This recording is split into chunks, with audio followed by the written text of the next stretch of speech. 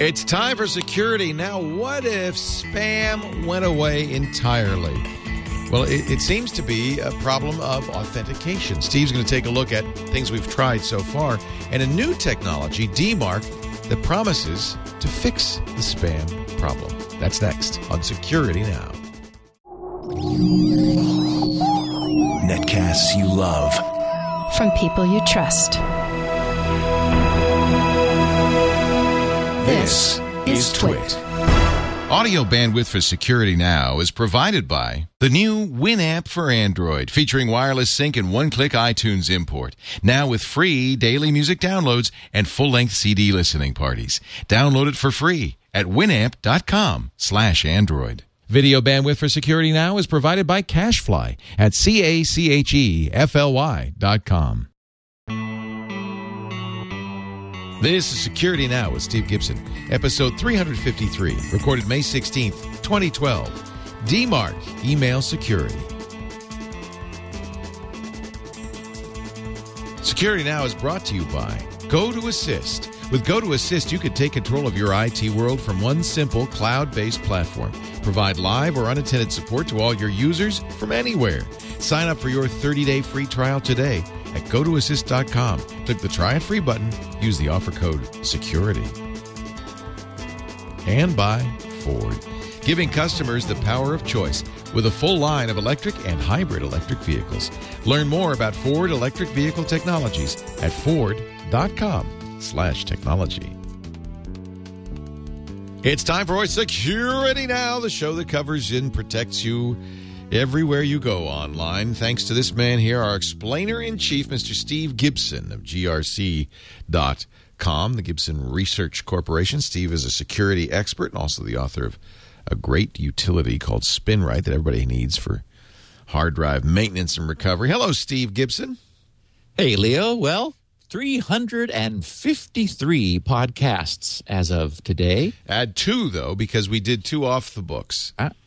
We did indeed. Anybody who was waiting for part 2 of the Sugar Hill can find it over on the Twit Specials page, which we did last Sunday. And I'll just mention that the pages at GRC regarding health, which are under our main menu under research, have matured a great deal. I'm getting, and Leo, this is for you too, some fantastic case histories, which I am able to share with their author's permission in every case. I make sure that they don't mind. They're anonymous anyway, but really interesting experiences that a lot of our listeners have had.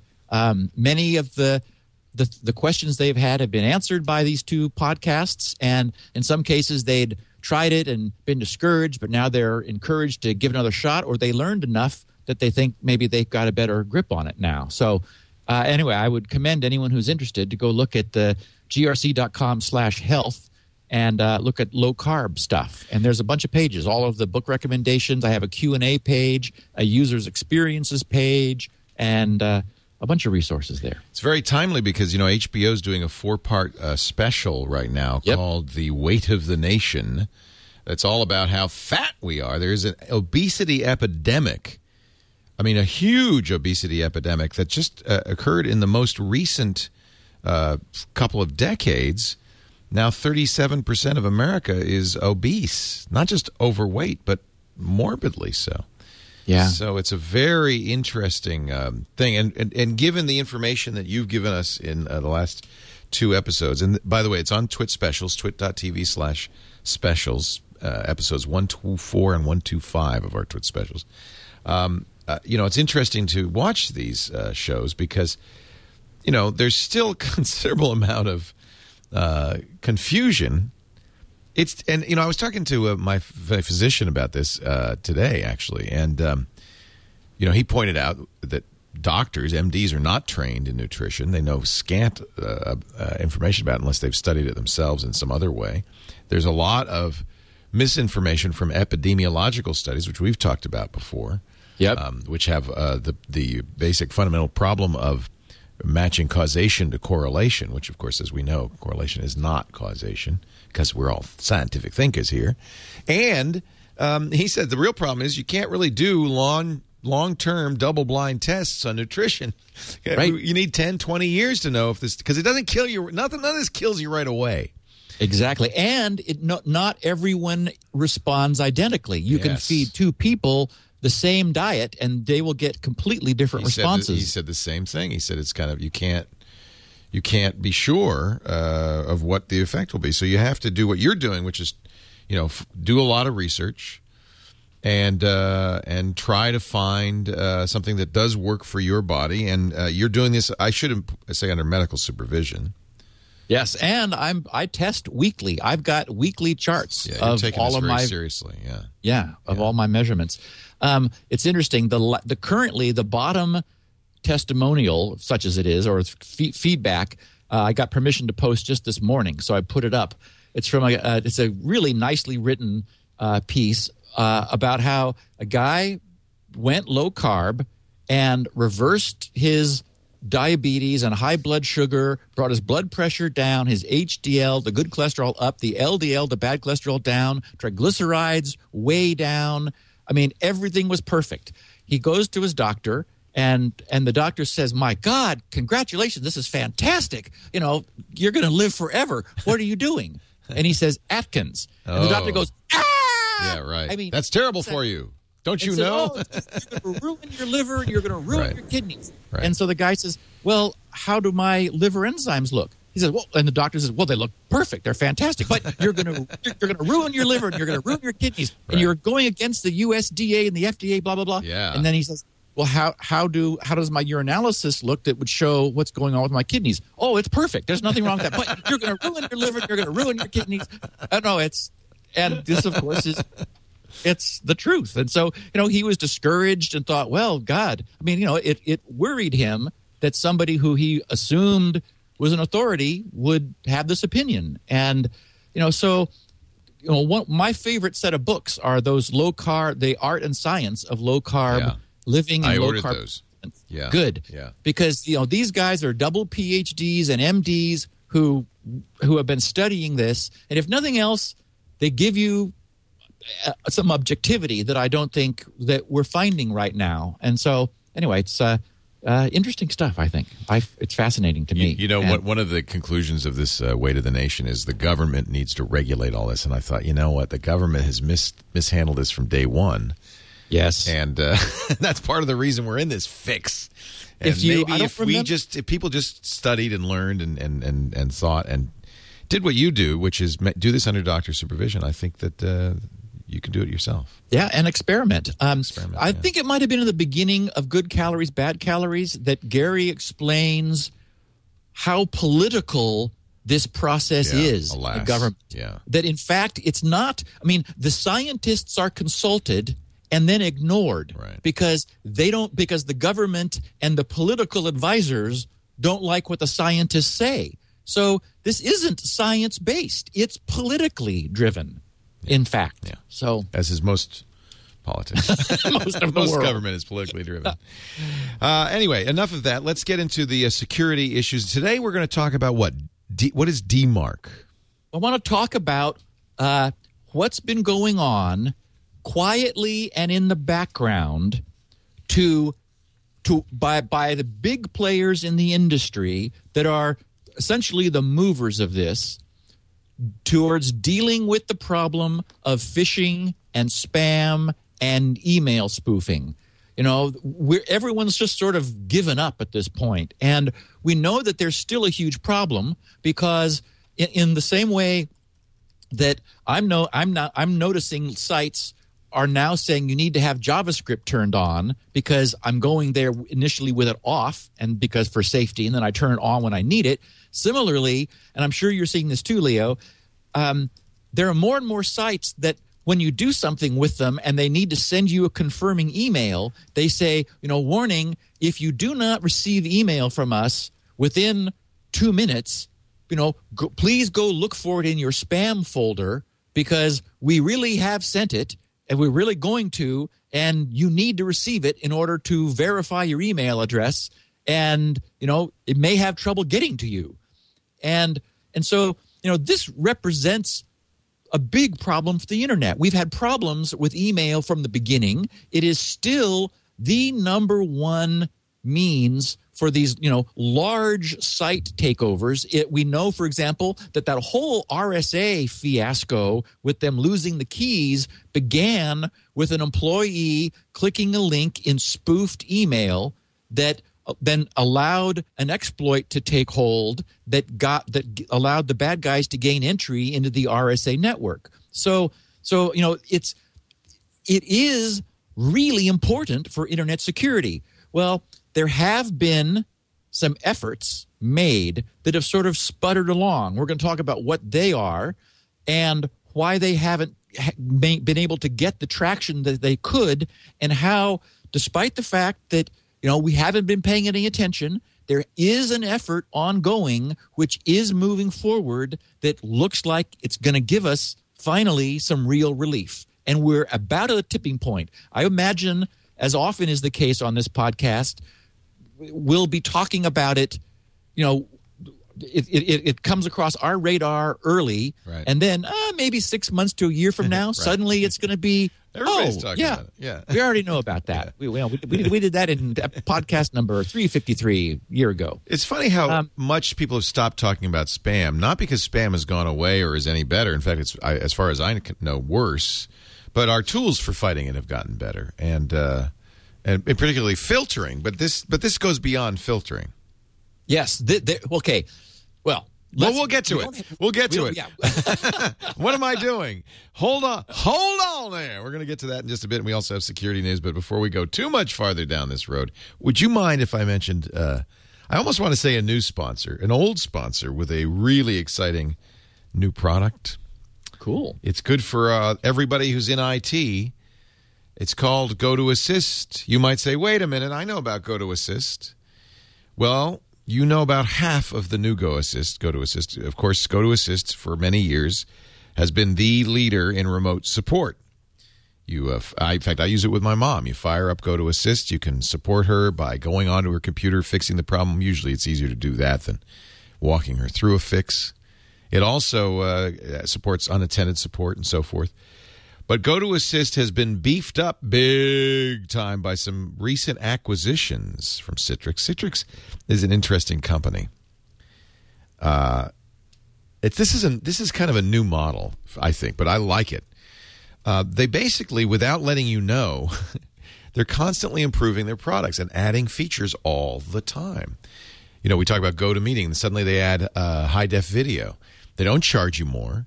They don't, there's just, and so if you use a Citrix product like GoToAssist, GoToMeeting, GoToMyPC, you'll just notice these incremental improvements all the time. And it's kind of magic. So GoToAssist, they acquired a company that lets them do remote monitoring as well as remote support. And they've added this big piece for anybody who manages IT, consults, or particularly if you're a managed service provider or would like to be. GoToAssist now has built-in monitoring. The monitoring module can monitor server health, desktop health, IT assets, complete inventory, including software, track network usage. And this is the thing Russell, our IT guy, likes a lot. By the way, Russell is a managed support provider. There's a 3-man IT shop. He's a consultant for us. I wish I could hire him, but he's doing too well by himself. So we have like 10 or 20 hours a week with him. But he has 855 individual clients, not people, businesses. 855. He can do that because of this tool, which lets him be proactive. The other day, he came over and said, I'm putting in the toner cartridge. I said, what? He said, oh, well, you don't know, but the printer let me know that you were low. Your hard drives will say they're getting full. Your PCs will say, oh, there's a problem. And the IT guy fixes it before you even know. This makes you an IT hero. Remote alert notification by email, IM, or SMS. They've got little bugs, little monitoring devices for every kind of hardware, every operating system. You can completely customize your dashboard, by the way, branded as well, so it doesn't look like it's Citrix or GoToAssist, so it looks like it's you. That's okay. You take all the credit. They've got patch management. that works with Windows Server Update services automatically. Completely automate your support. And, of course, they've still got that great best-of-class remote support. And all of this is free for the next 30 days. Right now, I want you to visit gotoassist.com and use the offer code SECURITY to try this.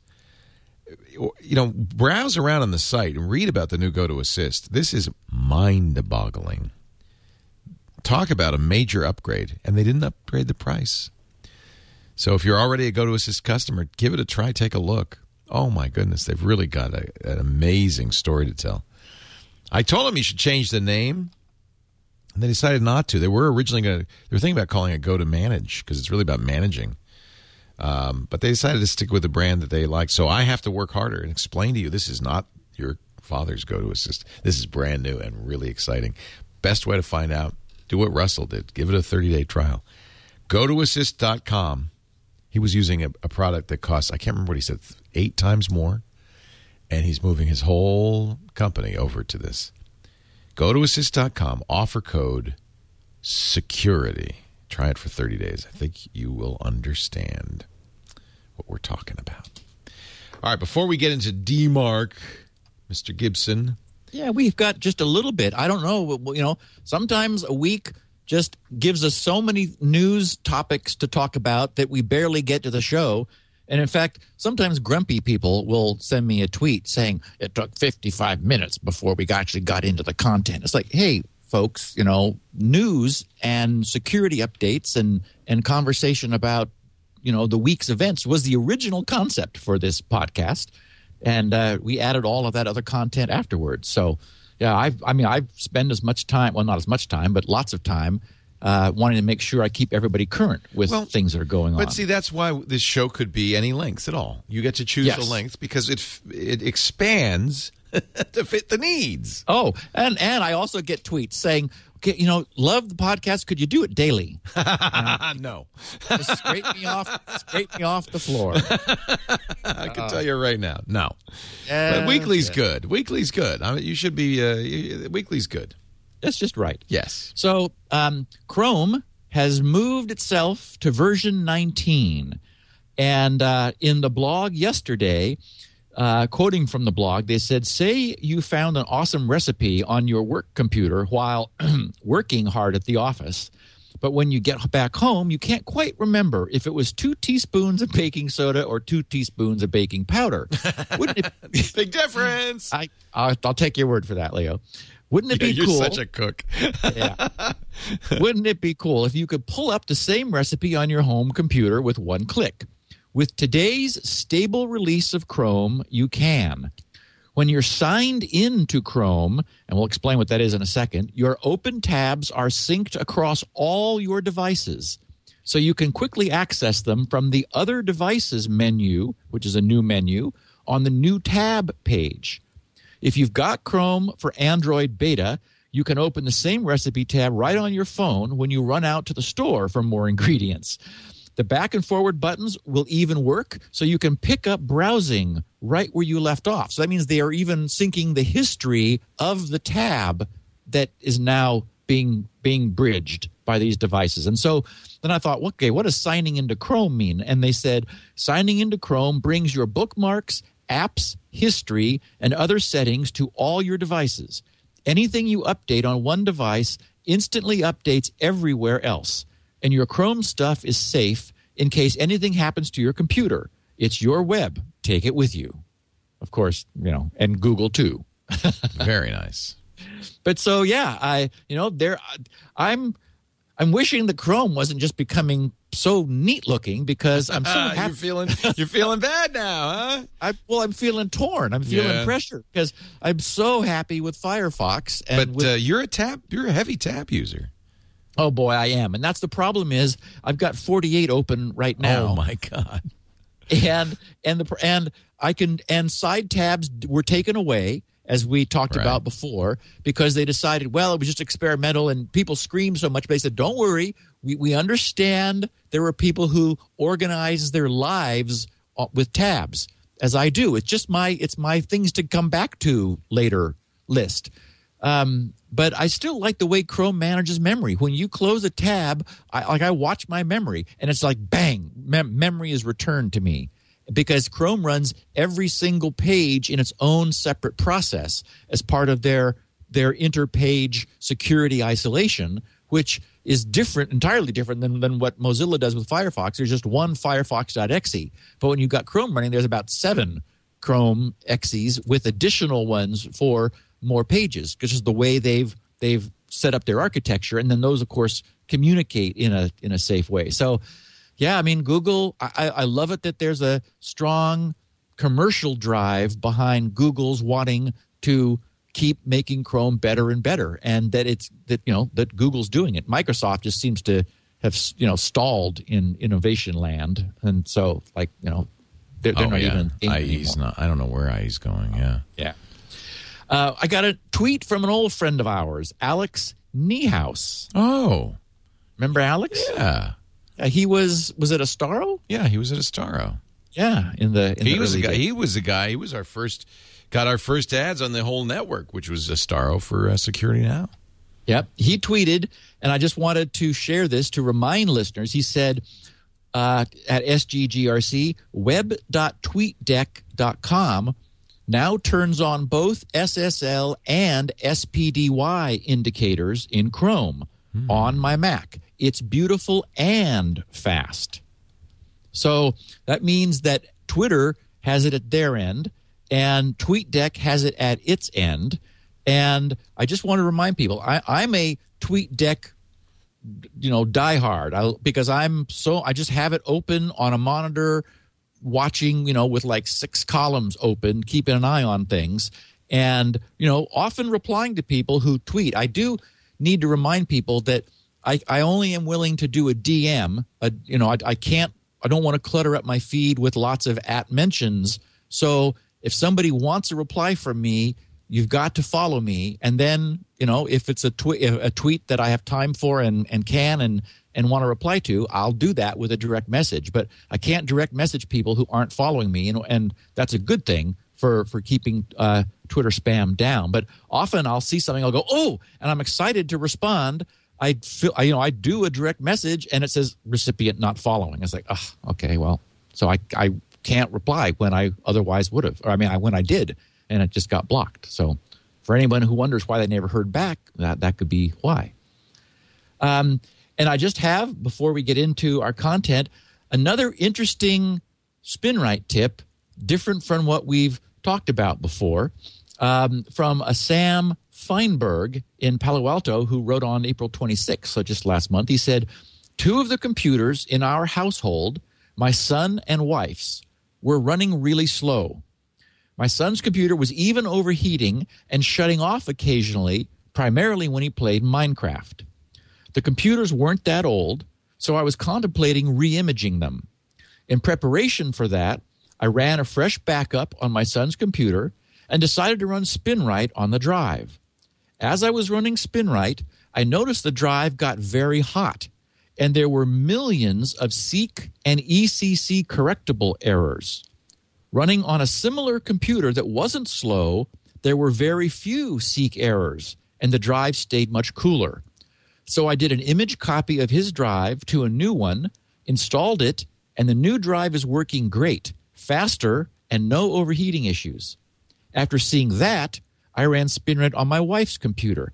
It also had millions of Seek errors. Once again, I replaced the drive, and it solved that computer's problems too. So in this case, SpinRite wasn't needed to fix a problem, but it led me straight to the right solution.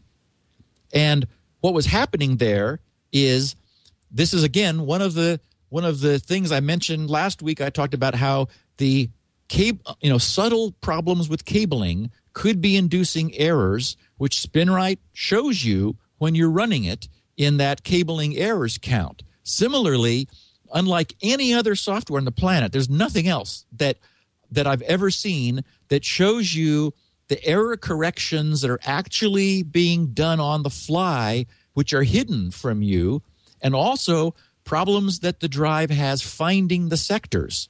The reason there were all these overheating problems is that the heads were servoing a lot, and that's where you use up a lot of energy.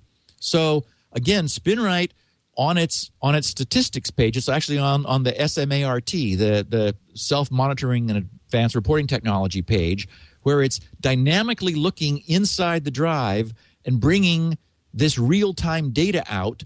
And what Sam did was exactly right. He looked at a similar machine with like the same make and model drive and saw what it was doing, and that gave him a baseline to compare the other drives, which were clearly misbehaving. And so essentially they were at some point going to fail.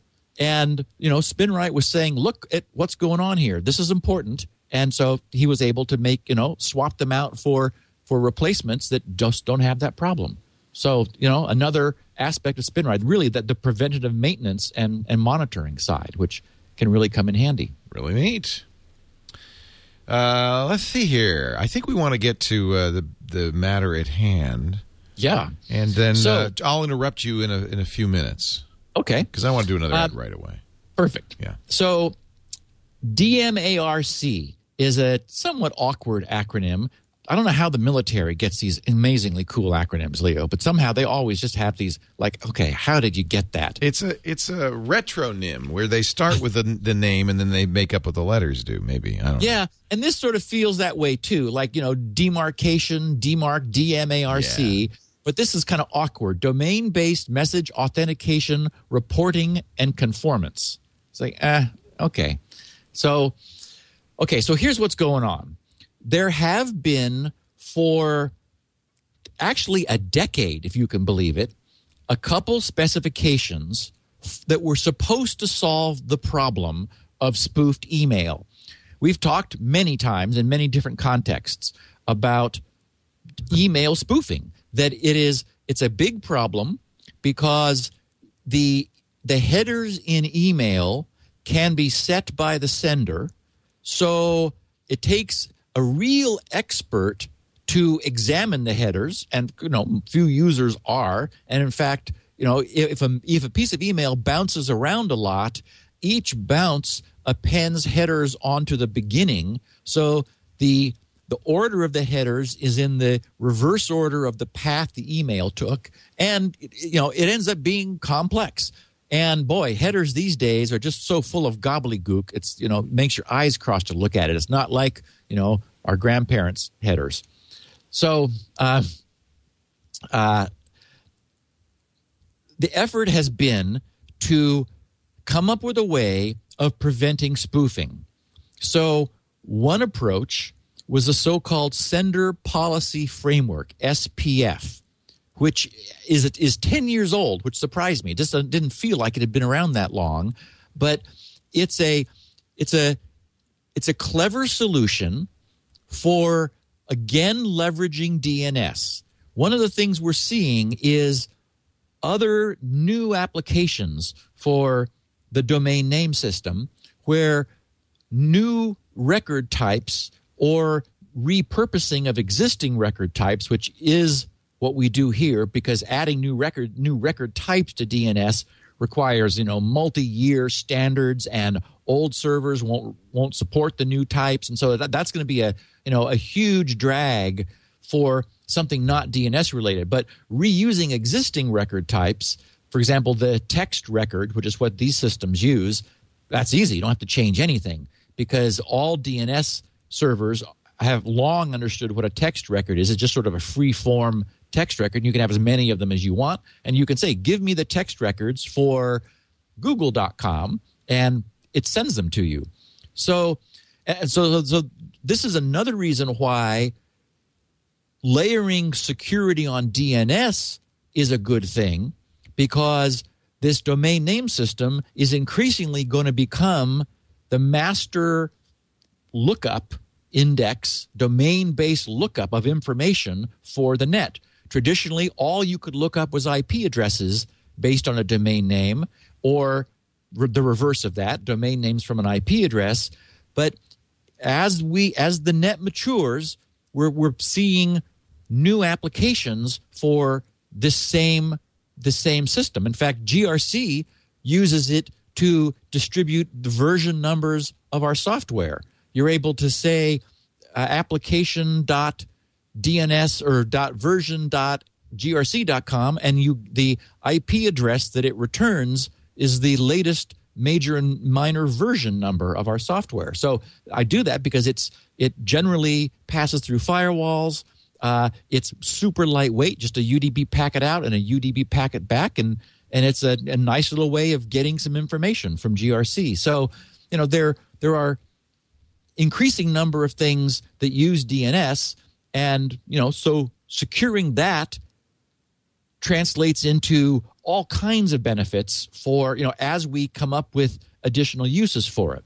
So what SPF, the decade-old sender policy framework, does is it's a way for the owner of the domain, and that's the other kind of key concept here, is that the notion of who controls the information. The reason we can rely on DNS, for example, get the correct IPs for Google, is that Google controls the google.com domain, and all of the enforcements are in place for that to happen.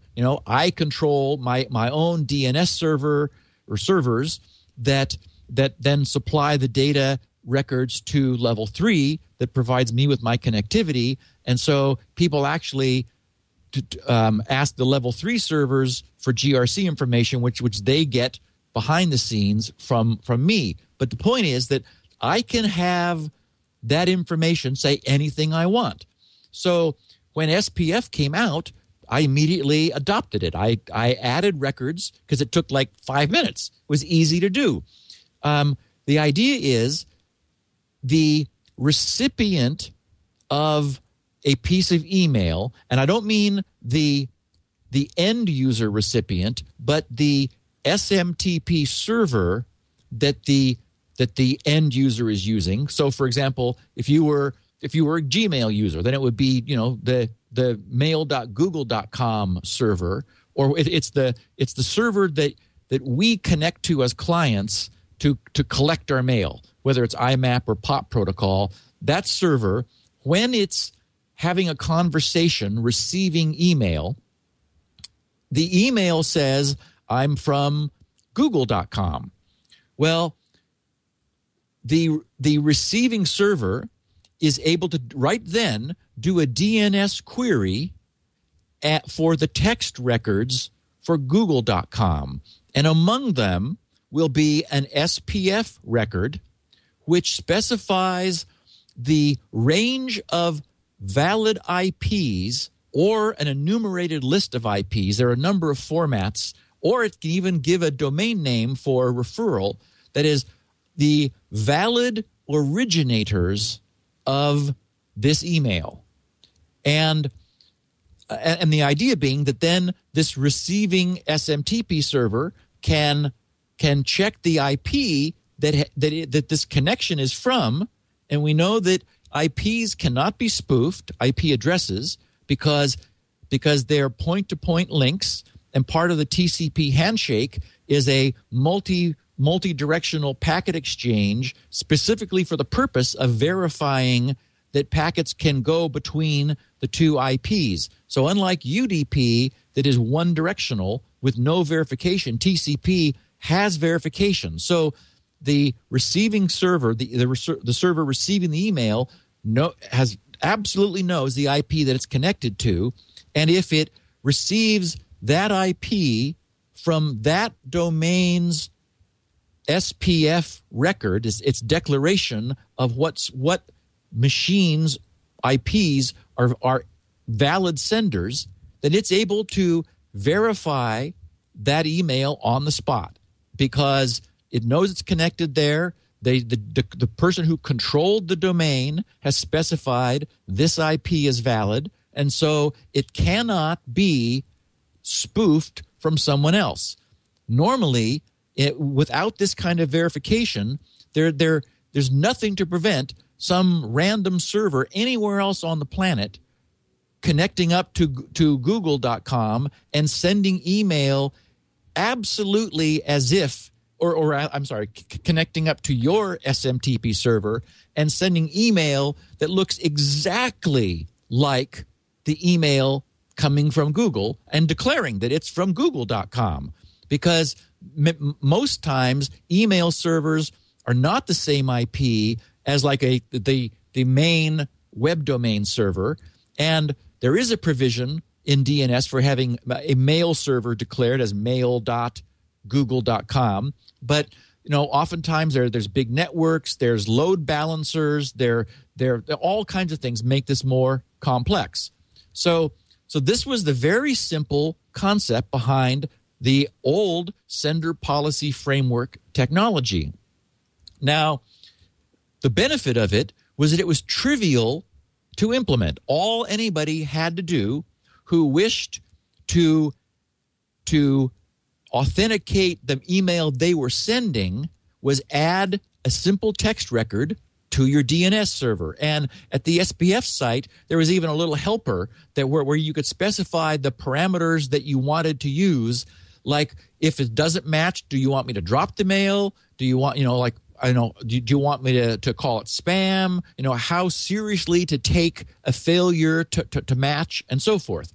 Is it advisory only, or is it serious? There are a number of parameters. So you were able to set those, press a button, and it would build for you a little SPF record that you could just then drop into your DNS server records. The problem with that is that traditionally, and that's certainly more the case 10 years ago than now, email was a store and forward technology. And that store and forwardness was a source of great abuse. But that was the original concept of email. The idea being very similar to the way we have packet switching on the internet. We've talked about that often, where you just drop a packet randomly onto the net anywhere with an IP address, and the job of routers is to bounce it from one router to the next, always aiming it towards its destination. Similarly, email sort of operating instead of operating at the link layer there, operating at the application layer, email was the same way. You might have email bounce a couple times between SMTP servers. There were servers that would accept email from anyone and then initiate a connection and try to forward it, a so-called store and forward. And what happened was there were many servers that were open servers. The open relays is what they were called. And this whole notion of store and forward was like relaying email from one server to the next. And in the old days, before spam was a problem, typically servers were all like this. They would happily relay email on behalf of someone else, because once upon a time we were all good guys and there were no creepy bad people hanging out on the internet. So that became abused immediately. One of the first tricks of the spammers is they would find a so-called open relay and they would dump their spam there. If their own servers had been blacklisted by their IP address so that nobody would accept any email from them anymore, they said, okay, fine. So they would just search around the internet for so-called open relays, and they would dump their email on that machine, and then it, doing its job, would forward it to its destination, which was typically a spam recipient who wasn't happy. And of course, you, the open relay, would end up getting blacklisted because now your IP was generating spam, even though you yourself weren't generating spam. So over the years, this got shut down. It's very rare now, and it's considered an SMTP email server configuration failure if you have an open relay. It's like, oh my God. I mean, and actually you find out about it pretty quickly because there are bots and things that are roaming around looking for them, and you'll generally get, if you've got like an admin account on your email server or something, you'll get email saying, warning that you are running an open relay, and oftentimes you'll be getting spam complaints and all kinds of problems. So that's been bolted down. So the original problem with the sender policy framework is, when you think about it, is it was completely incompatible with mail forwarding. The recipient is verifying the connection IP address of the sender domain. So that implies it has to be point to point. That is, it has to be from Google as the originator to your server, for your server to look at the IP addresses that Google is advertising through its SPF record as valid and say, yes, we believe this is Google. If there were a bounce in between, if there was any forwarding going on to some third-party SMTP server, well, the sender policy framework would reject it because the connection IP would be other than what Google is advertising. So 10 years ago, this was a problem with SPF. It's not a problem today because nobody is relaying email anymore. We've got robust networks. We've got, super inexpensive hardware. We've got load balancing and all these other, solutions to the original problem, like someone's server being down, so you'd send the mail and park it somewhere until their email server came back up, and then you'd be able to get it over. I mean, so the relaying is shut down, and suddenly SPF has a real chance to work. Now, there was a second effort which Google adopted early, which was called DKIM, which is an acronym, stands for Domain Keys Identified Mail. And it's a somewhat complex specification, but what it is pretty simple. Listeners to the podcast will understand it immediately. It is simply using public key crypto to digitally sign all outgoing email. So anything originating from a DKIM signing SMTP server is signed using that server's private key. So and this is compatible with like other signing. For example, you could be using GPG, PGP, whatever, to sign your own email, but then that's then wrapped in an envelope with all the headers and delivery information. Then that is signed by as the final phase by the server sending the mail out using the server's private key. What that means is that the recipient of the email is able to verify. What they do, once again, using DNS, is they look up that the apparent sending domain's DKIM public key. So the public key is published in that domain's DNS record. Once again, in a text record, in a specified format, and all these have well-established specifications. And so the recipient is able to get the matching public key and use that to verify that domain's signing of the envelope of email. And since the private key is never disclosed, there's no danger. There's no way for any third party to falsify that signature. It's full on state of the art crypto strength and solid.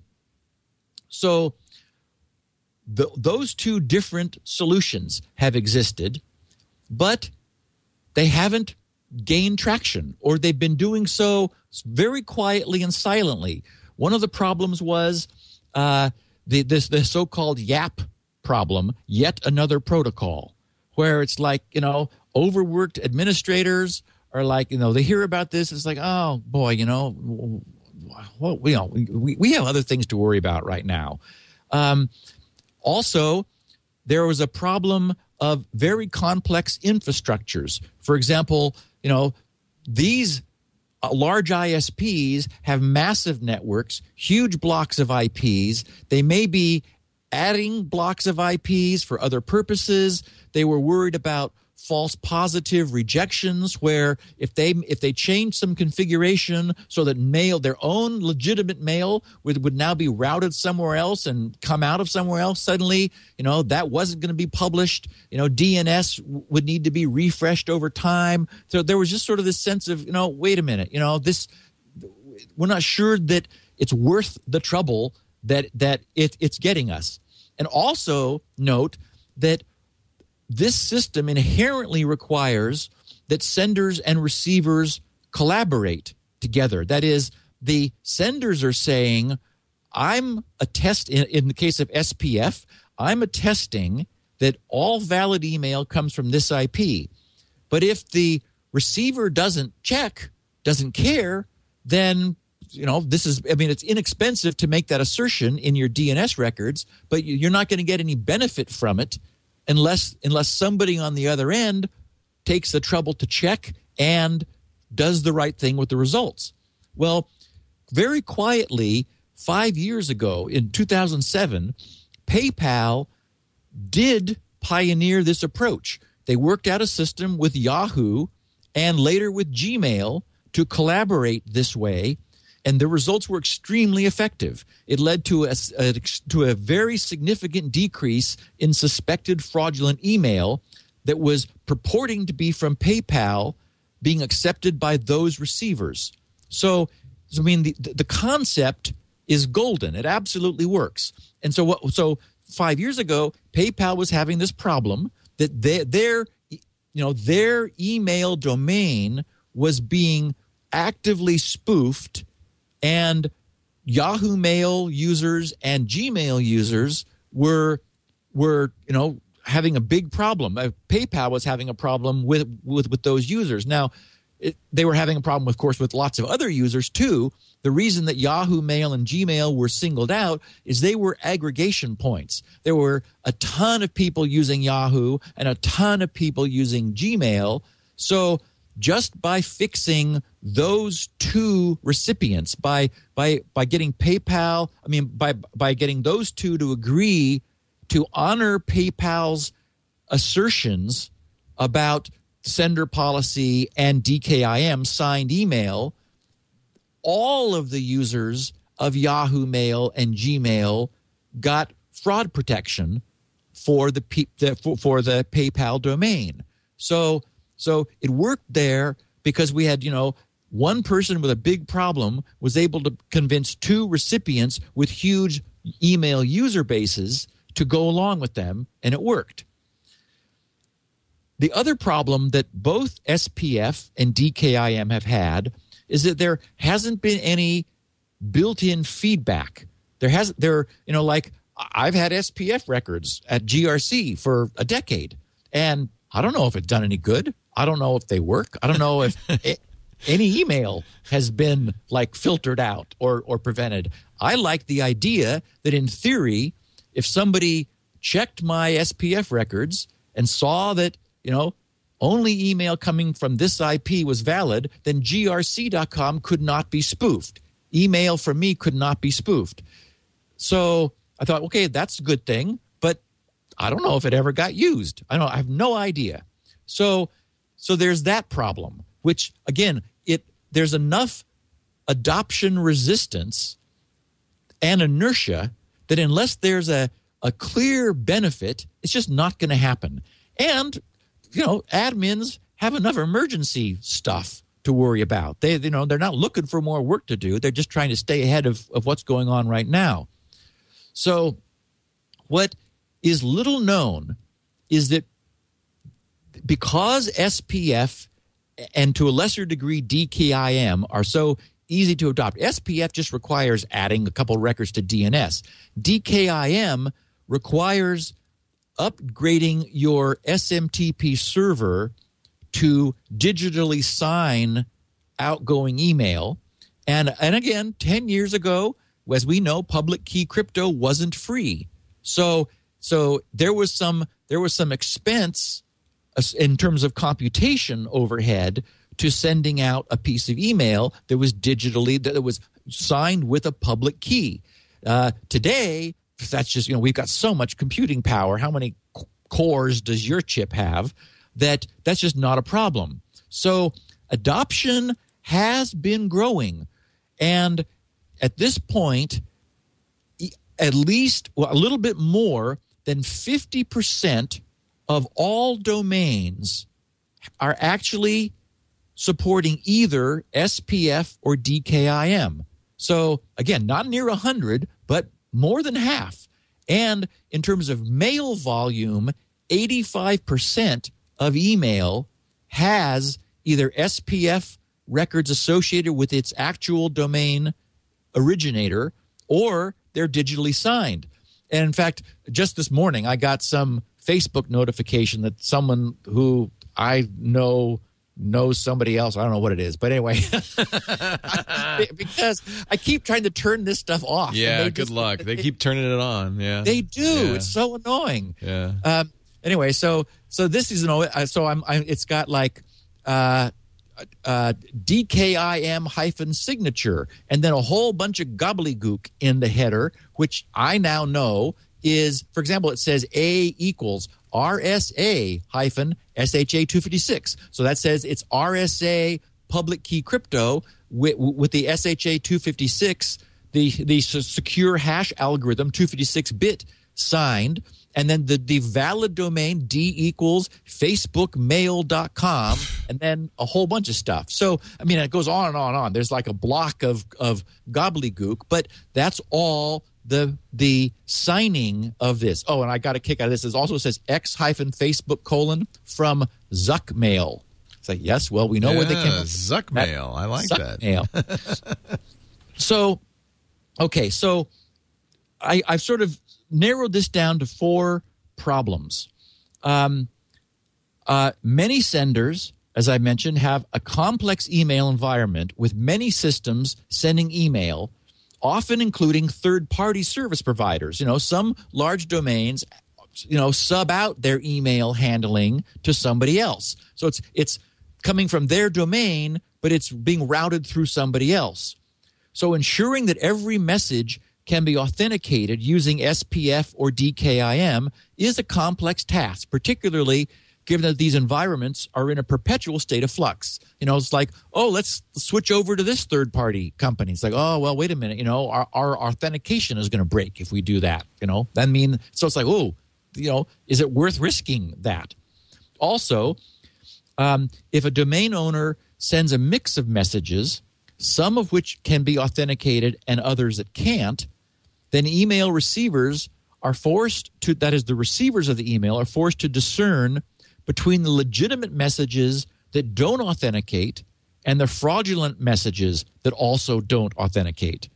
By nature, spam algorithms are error-prone and need to constantly evolve to respond to the changing tactics of spammers. The result is that some fraudulent messages will inevitably make their way to the end user's inbox. In other words, it's the typical, soft filter or heuristic filter. It's, good messages are going to get rejected, and some bad messages aren't going to get rejected because we don't have absolute authentication today. But it looks like we're headed for that quickly or soon. Senders get and this is key, senders get very poor feedback on their email authentication deployments, which is to say none. Unless messages bounce back to the sender, there's no way to determine how many legitimate messages are being sent that cannot be authenticated. So how would I know if somebody was rejecting my email? There's just no way to know. Or even the scope of the fraudulent emails that are spoofed in the sender's domain. So, for example, again, if people are sending random email as if from grc.com, how would I ever know that? There's no way to know. So this makes troubleshooting mail authentication issues very difficult, particularly in mail environments which are increasingly complex. And finally, even if a sender has buttoned down their mail authentication infrastructure and all of their legitimate messages can be authenticated, email receivers are wary about rejecting unauthenticated messages because they can't be sure there is not some stream of legitimate messages that are going unsigned. And so, again, the recipient is like, well, okay, some of these are coming in signed, but these look pretty good over here that are not signed. Maybe they're coming from a new server that, Facebook set up, and they don't have authentication in place yet. So all of this just created some enough uncertainty that it's just kept people from moving forward. But the big guys, Google with Gmail, Facebook, LinkedIn, PayPal, Bank of America, American Greetings, CloudMark, Comcast, Fidelity Investments, Microsoft with Hotmail, ReturnPath, and Yahoo are all on this now. They're all part of this DMARC effort, and they've determined, where this stuff is mature enough, the specs are there, they work, the technology has been moved into servers. Remember that SPF really didn't require any on the sending end, but it certainly does require it on the receiving end. The SMTP server receiving has to have new technology for going and getting the apparent sender's SPF records and checking the IPs and checking the connection. So that's taken some time for those features to be added to standard email servers.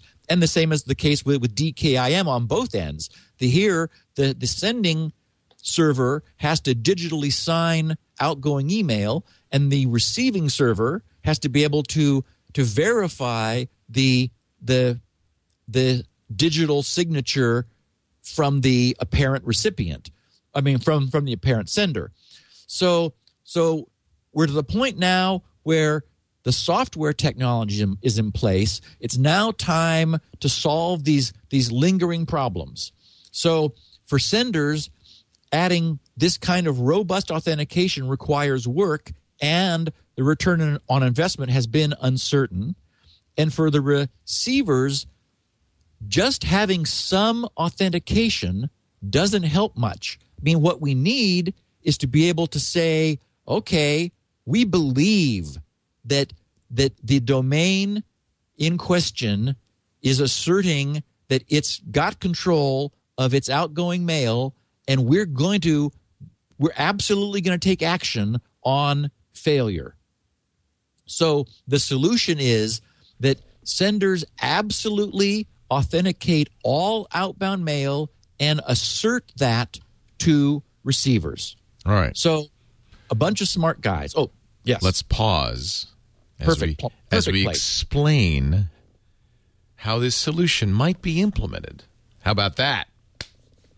It's always, it often comes down to authentication, but the devil's in the details. How do we authenticate? We were talking with Bill Harris, who was a former CEO at PayPal and runs a company called Personal Capital, and we were talking about micropayments and online payments and getting rid of money. And it's really an authentication problem. How do I know you're you, and how do you know I'm me? Once we've authenticated, that's the problem with credit card fraud, is weak authentication methods. Well, and it's why I went nuts over Stina's YubiKey. Right. Is this like, hey, here's something to replace passwords, which are such poor authentication. Well, let's go to the solution in a second, but first a word about electric vehicles. Do you even have a car? Yeah, you've seen it with my little grc.com plate on the back. That's right. I saw it in Ontario many years ago. Yes, exactly. It seems like you don't go far afield. You'd probably be a good candidate for an electric vehicle, actually. Actually, that's very true. 76-mile range, that'd be enough for you. Get you to L.A. and back. You live in Irvine. Get you to work and back, since you work at home. Yeah. So I want to talk a little bit about the new 2012 Focus Electric, which is now available at EV certified for dealers. It is a 100% electric, gas-free car. That means zero emissions, no carbon monoxide, no carbon dioxide, no nothing. Well, as long as you have not been eating beans. Yes, you're not allowed. No flatulence allowed. No, that's your own problem. And by the way, these vehicles, these electric engines, are very robust and reliable. Never needs an oil change, obviously. They've put in the best batteries you can find, state of the art now, which is one of the reasons you get 76 miles in range. You also get what they call MPGE. I'm guessing the E is equivalent because there's no gas, there's no gallons, but they do have a way of measuring, and this is the best city rating in its class, the best in class driving range, the best in class charge time, and the most fuel efficient 5-passenger vehicle in America. 110 miles per gallon E. 110. And it charges in about 4 hours when you have the 240-volt home charging station. You don't have to have that, by the way. You can use your regular 120 AC. It just takes longer. Most people will get the charging station from Leviton installed. And by the way, this is half the time it takes to charge the next biggest competitor. And then next year, the 2013 Ford Fusion Energy Plug-in, early in 2013, which will have a combined fuel efficiency rating of over 100 mpge. That's the one, if you have longer range, you might want, because it goes electric as long as it can, and then when you need to go farther, it starts up the gas engine. Regenerative braking means you get even more range. Every time you come to a stop, it charges up that battery. Over 90% of the energy that would normally be lost in friction and heat is sent back to the battery pack. And then they've updated the Ford Sync with My Ford Touch. There's a special EV version to help you maximize your range. You could choose the most eco-friendly driving route, remotely control vehicle charge and preconditioning settings with a special smartphone app, monitor the battery state of charge, maximize energy efficiency. You get access to a Ford website, My Ford Mobile, in addition to the smartphone app. So you can take a look at your vehicle's status. It actually uploads it to the web. State of charge, current range. You could program charge settings, download vehicle data for analysis. They have a value charging feature powered by Microsoft that lets you take advantage of off-peak or reduced rates from your utility without any complicated setup process. You basically push a button.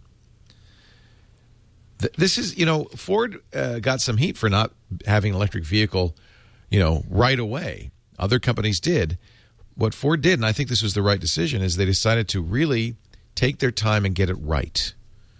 And that's why you're getting this second generation, maybe third generation EV, the 2012 Ford Focus Electric. And next year, the Ford Fusion Energy Plug-in Hybrid. Ford Fusion Energy Plug-in Hybrid. Find out more about these Ford vehicles and all the great technologies in every Ford vehicle at Ford.com/technology, or drive one at an EV-certified Ford dealer near you today. We thank Ford for being so supportive of all of our shows here at TWiT. So, authentication is the solution, but how do we achieve it?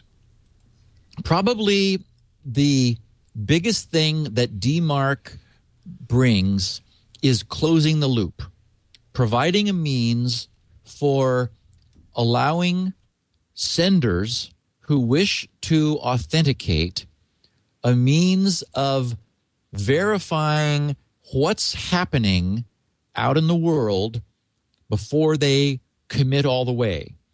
So the DMARC, D-M-A-R-C spec, it solidifies and unifies the existing SPF and DKIM specifications, and also provides some configuration guidelines, just because the specs were broad and gave a lot of latitude. So DMARC is saying, look, we didn't know what we were going to need initially. Turns out this is what people use, and this is enough. So here's how we want you to configure SPF and DKIM. So the beauty is, all we're talking about is some additional technology added to our email systems, but basically built on these existing established standards. There's a new DNS resource record, and again, rather than inventing their own, which would again require all DNS servers everywhere to be updated, they're just going to add a new resource record of the TXT, a text resource record, which is just anything you want to have it say. The text record specifies the sender's policies, and they have this weird word. They use it. They call it alignment for some reason. Alignment types is either strict or relaxed. So, how strict you want the matching to be. Then they have a disposition for any incoming problems, whether the sender wants the receiver to quarantine records that don't match, to reject them outright, or just to monitor. And finally, this text record contains and this is where the loop gets closed, the URIs or URLs for sending reports both of failure and aggregate daily summaries. And the DMARC spec then defines this aggregate reporting format where it's a daily sum in an XML, so machine readable, machine parsable format, which is deliberately redacted for the sake of privacy. That is, they want to just accumulate statistics, not specifics about individual email. And so the daily aggregate reports are per a parent from sender domain, but they do not contain delivery disposition and do not contain individual email addresses.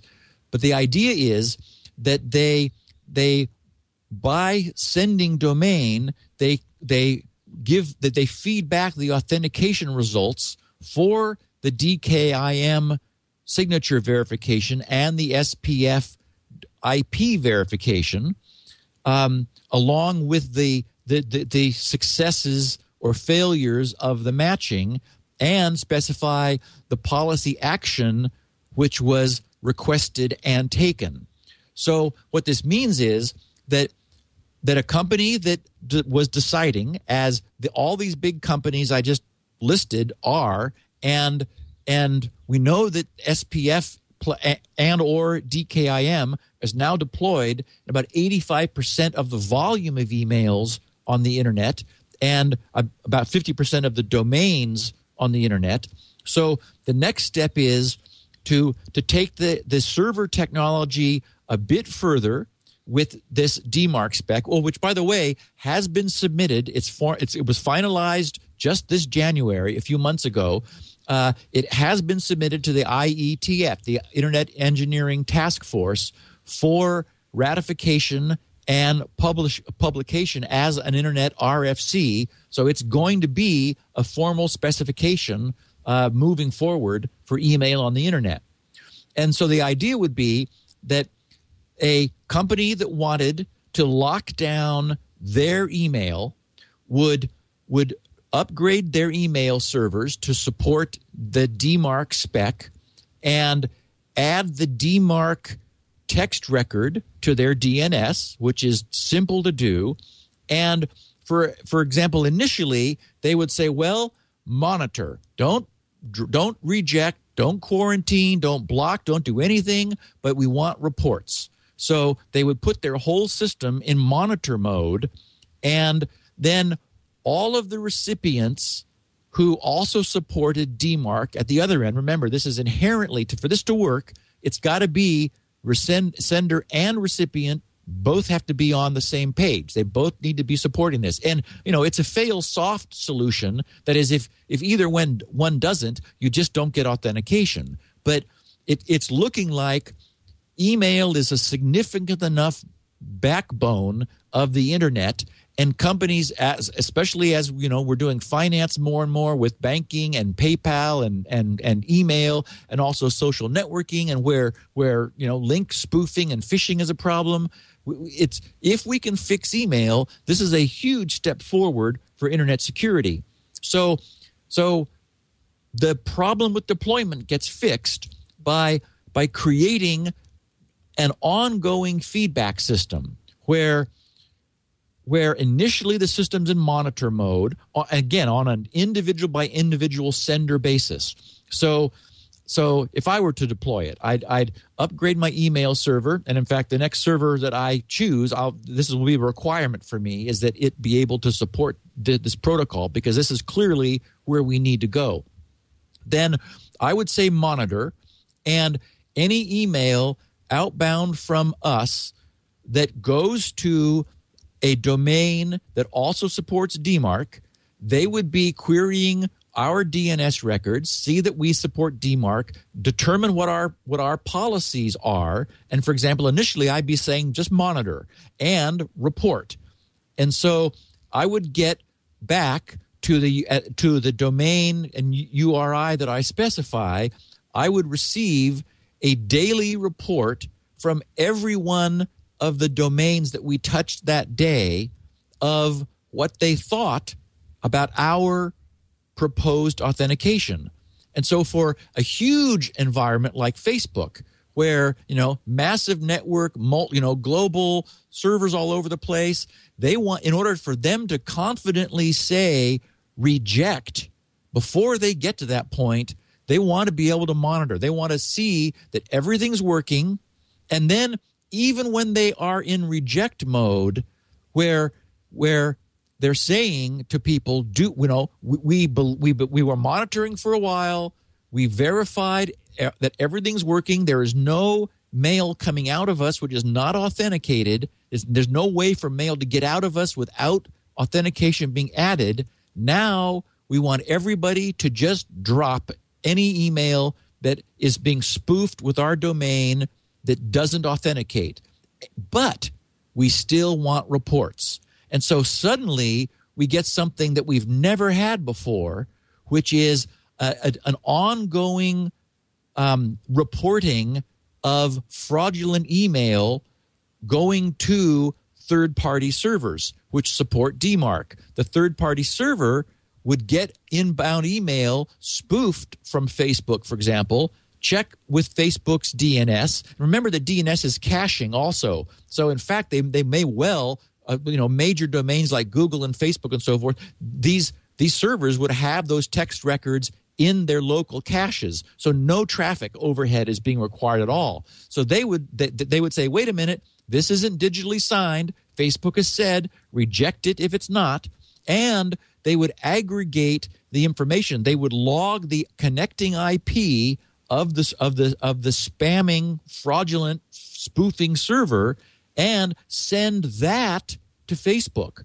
So now Facebook begins getting daily records of the IPs that are originating spam, spoofing them that they've never had before. So this robustly authenticates email. It safely allows the system to be deployed. And again, because it's DNS, if there was ever a problem, the admins could switch back to monitoring mode instantly, essentially, or over the expiration time of the DNS records which are being used. And so it's flexible, it's under sender control, and closing the loop, generating reports is really valuable real-time information. So potentially, once we get there and bring up authentication to a level that we have never had before, the people behind this are hoping that this will enable new forms of communication over email, because it won't be something where you're looking at anything that comes in with a great deal of skepticism.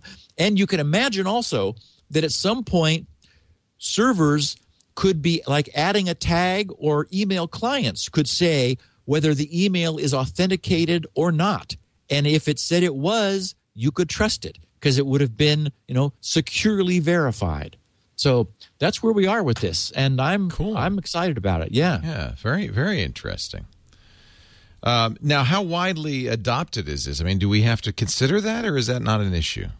Well, end users really don't have to do anything except sit back and wait a while. It is, but ultimately, we're all users, right? Yes. Well, the spec is in place. It's been finalized, and you can imagine, among these big players, anytime you see some weird word like, alignment types, it's like, what committee group chose that, So it's like, okay. So, it's a significant accomplishment that all of these players who are competitors with each other also got together on the technical level and said, this is what we're all going to agree to. We can't all, I mean, we already have, DKIM and SPF, which are like competing standards. Well, they said instead of choosing either one or trying to amalgamate them, they said, look, everybody likes their own thing. Let's just support them both. Because, some of them are in place and SPF is easy to do. So we don't need to choose. What we just need to do is we need some way of believing the authentication. Yes. And that's not pure. That's not just out of trust. You actually have need a technology to do that. Yeah, right. Exactly. You need the technology, and you need to be able to say we're actually going to throw this away if it doesn't authenticate. And that's the key. And that's the problem with SPF and everything else, and all these other authentication is. Yeah, if you were willing to throw away, it has to be 100% or very, very widely adopted. If my mom adopts it, otherwise I can use it. Otherwise, I won't get her email. Right.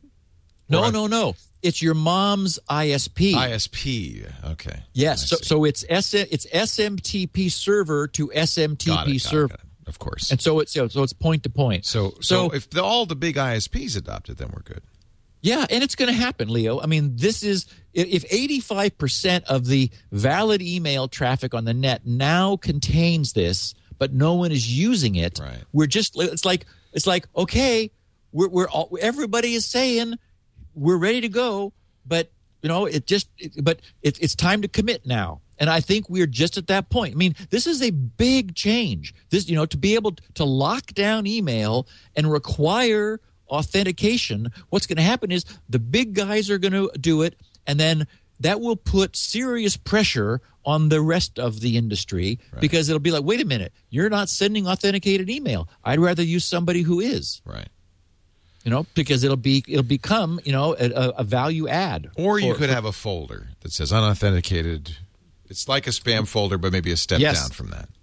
Yes. Yeah. It could be, used with, well, yes, you could have a spam folder or that is an unauthenticated folder, and the beauty of that is it's going to actually mean something. Right. The spam folder gets false positives, and then your normal inbox gets false negatives. Right. And so the beauty of this is your normal inbox would never receive an unauthenticated email. And so again, having a sender who knew their email was going into people's unauthenticated folder is going to take move heaven and earth to add authentication to their servers so that their email doesn't look second class. It's a little bit like the extended validation certificates. GRC is now all EV, and every time I fire up GRC in a browser and it comes up with EV, I think, oh yeah, cool, I have that now. I hope this works. We'll see. Yeah, it's the best shot yet. And it's this just shows how much inertia there is. Yeah. I mean, the system isn't so badly broken that no one uses it. It's just so badly broken that no one trusts it. Right. And so many problems are caused by this. I mean, so many. Spoofing is causing so much problem. So the idea of having like authenticated inbox, that's a big move forward. Yeah, and that can happen incrementally. I mean, not everyone has to support it. If I knew that authenticated email was being flagged by my server and routed into a different inbox versus unauthenticated, that's valuable to me, and we can have that today. Yeah. Steve Gibson's at grc.com. That's where you can post a question for next week, because we'll do a Q&A, and I'm sure we'll get some questions about DMARC. We'll do a Q&A episode next week. It's grc.com/feedback for your questions. grc.com/health if you want to read his health postings. And there is a feedback page there, too, and I would love to have people who, either positive or negative experiences with low-carb stuff. Please send me your feedback. Very good. And, of course, you go there to get SpinRite, the world's best hard drive maintenance and recovery utility, and all the 16 kilobit versions of this show and transcriptions of this show. All 353 episodes, they're there. His show notes. We also make audio and video available on our website, twit.tv. This show, we do this every Wednesday at 11 a.m. Pacific, 2 p.m. Eastern Time, 1800 UTC on twit.tv. Watch live. We'd love it if you watch live. But if you can't, don't worry. That's where, there's always a recording available. in audio or video, depending on your choice. And next week, Q&A. Yep. Look forward to it. Thanks, Talk Steve. to you then, my friend. Take care. Security now.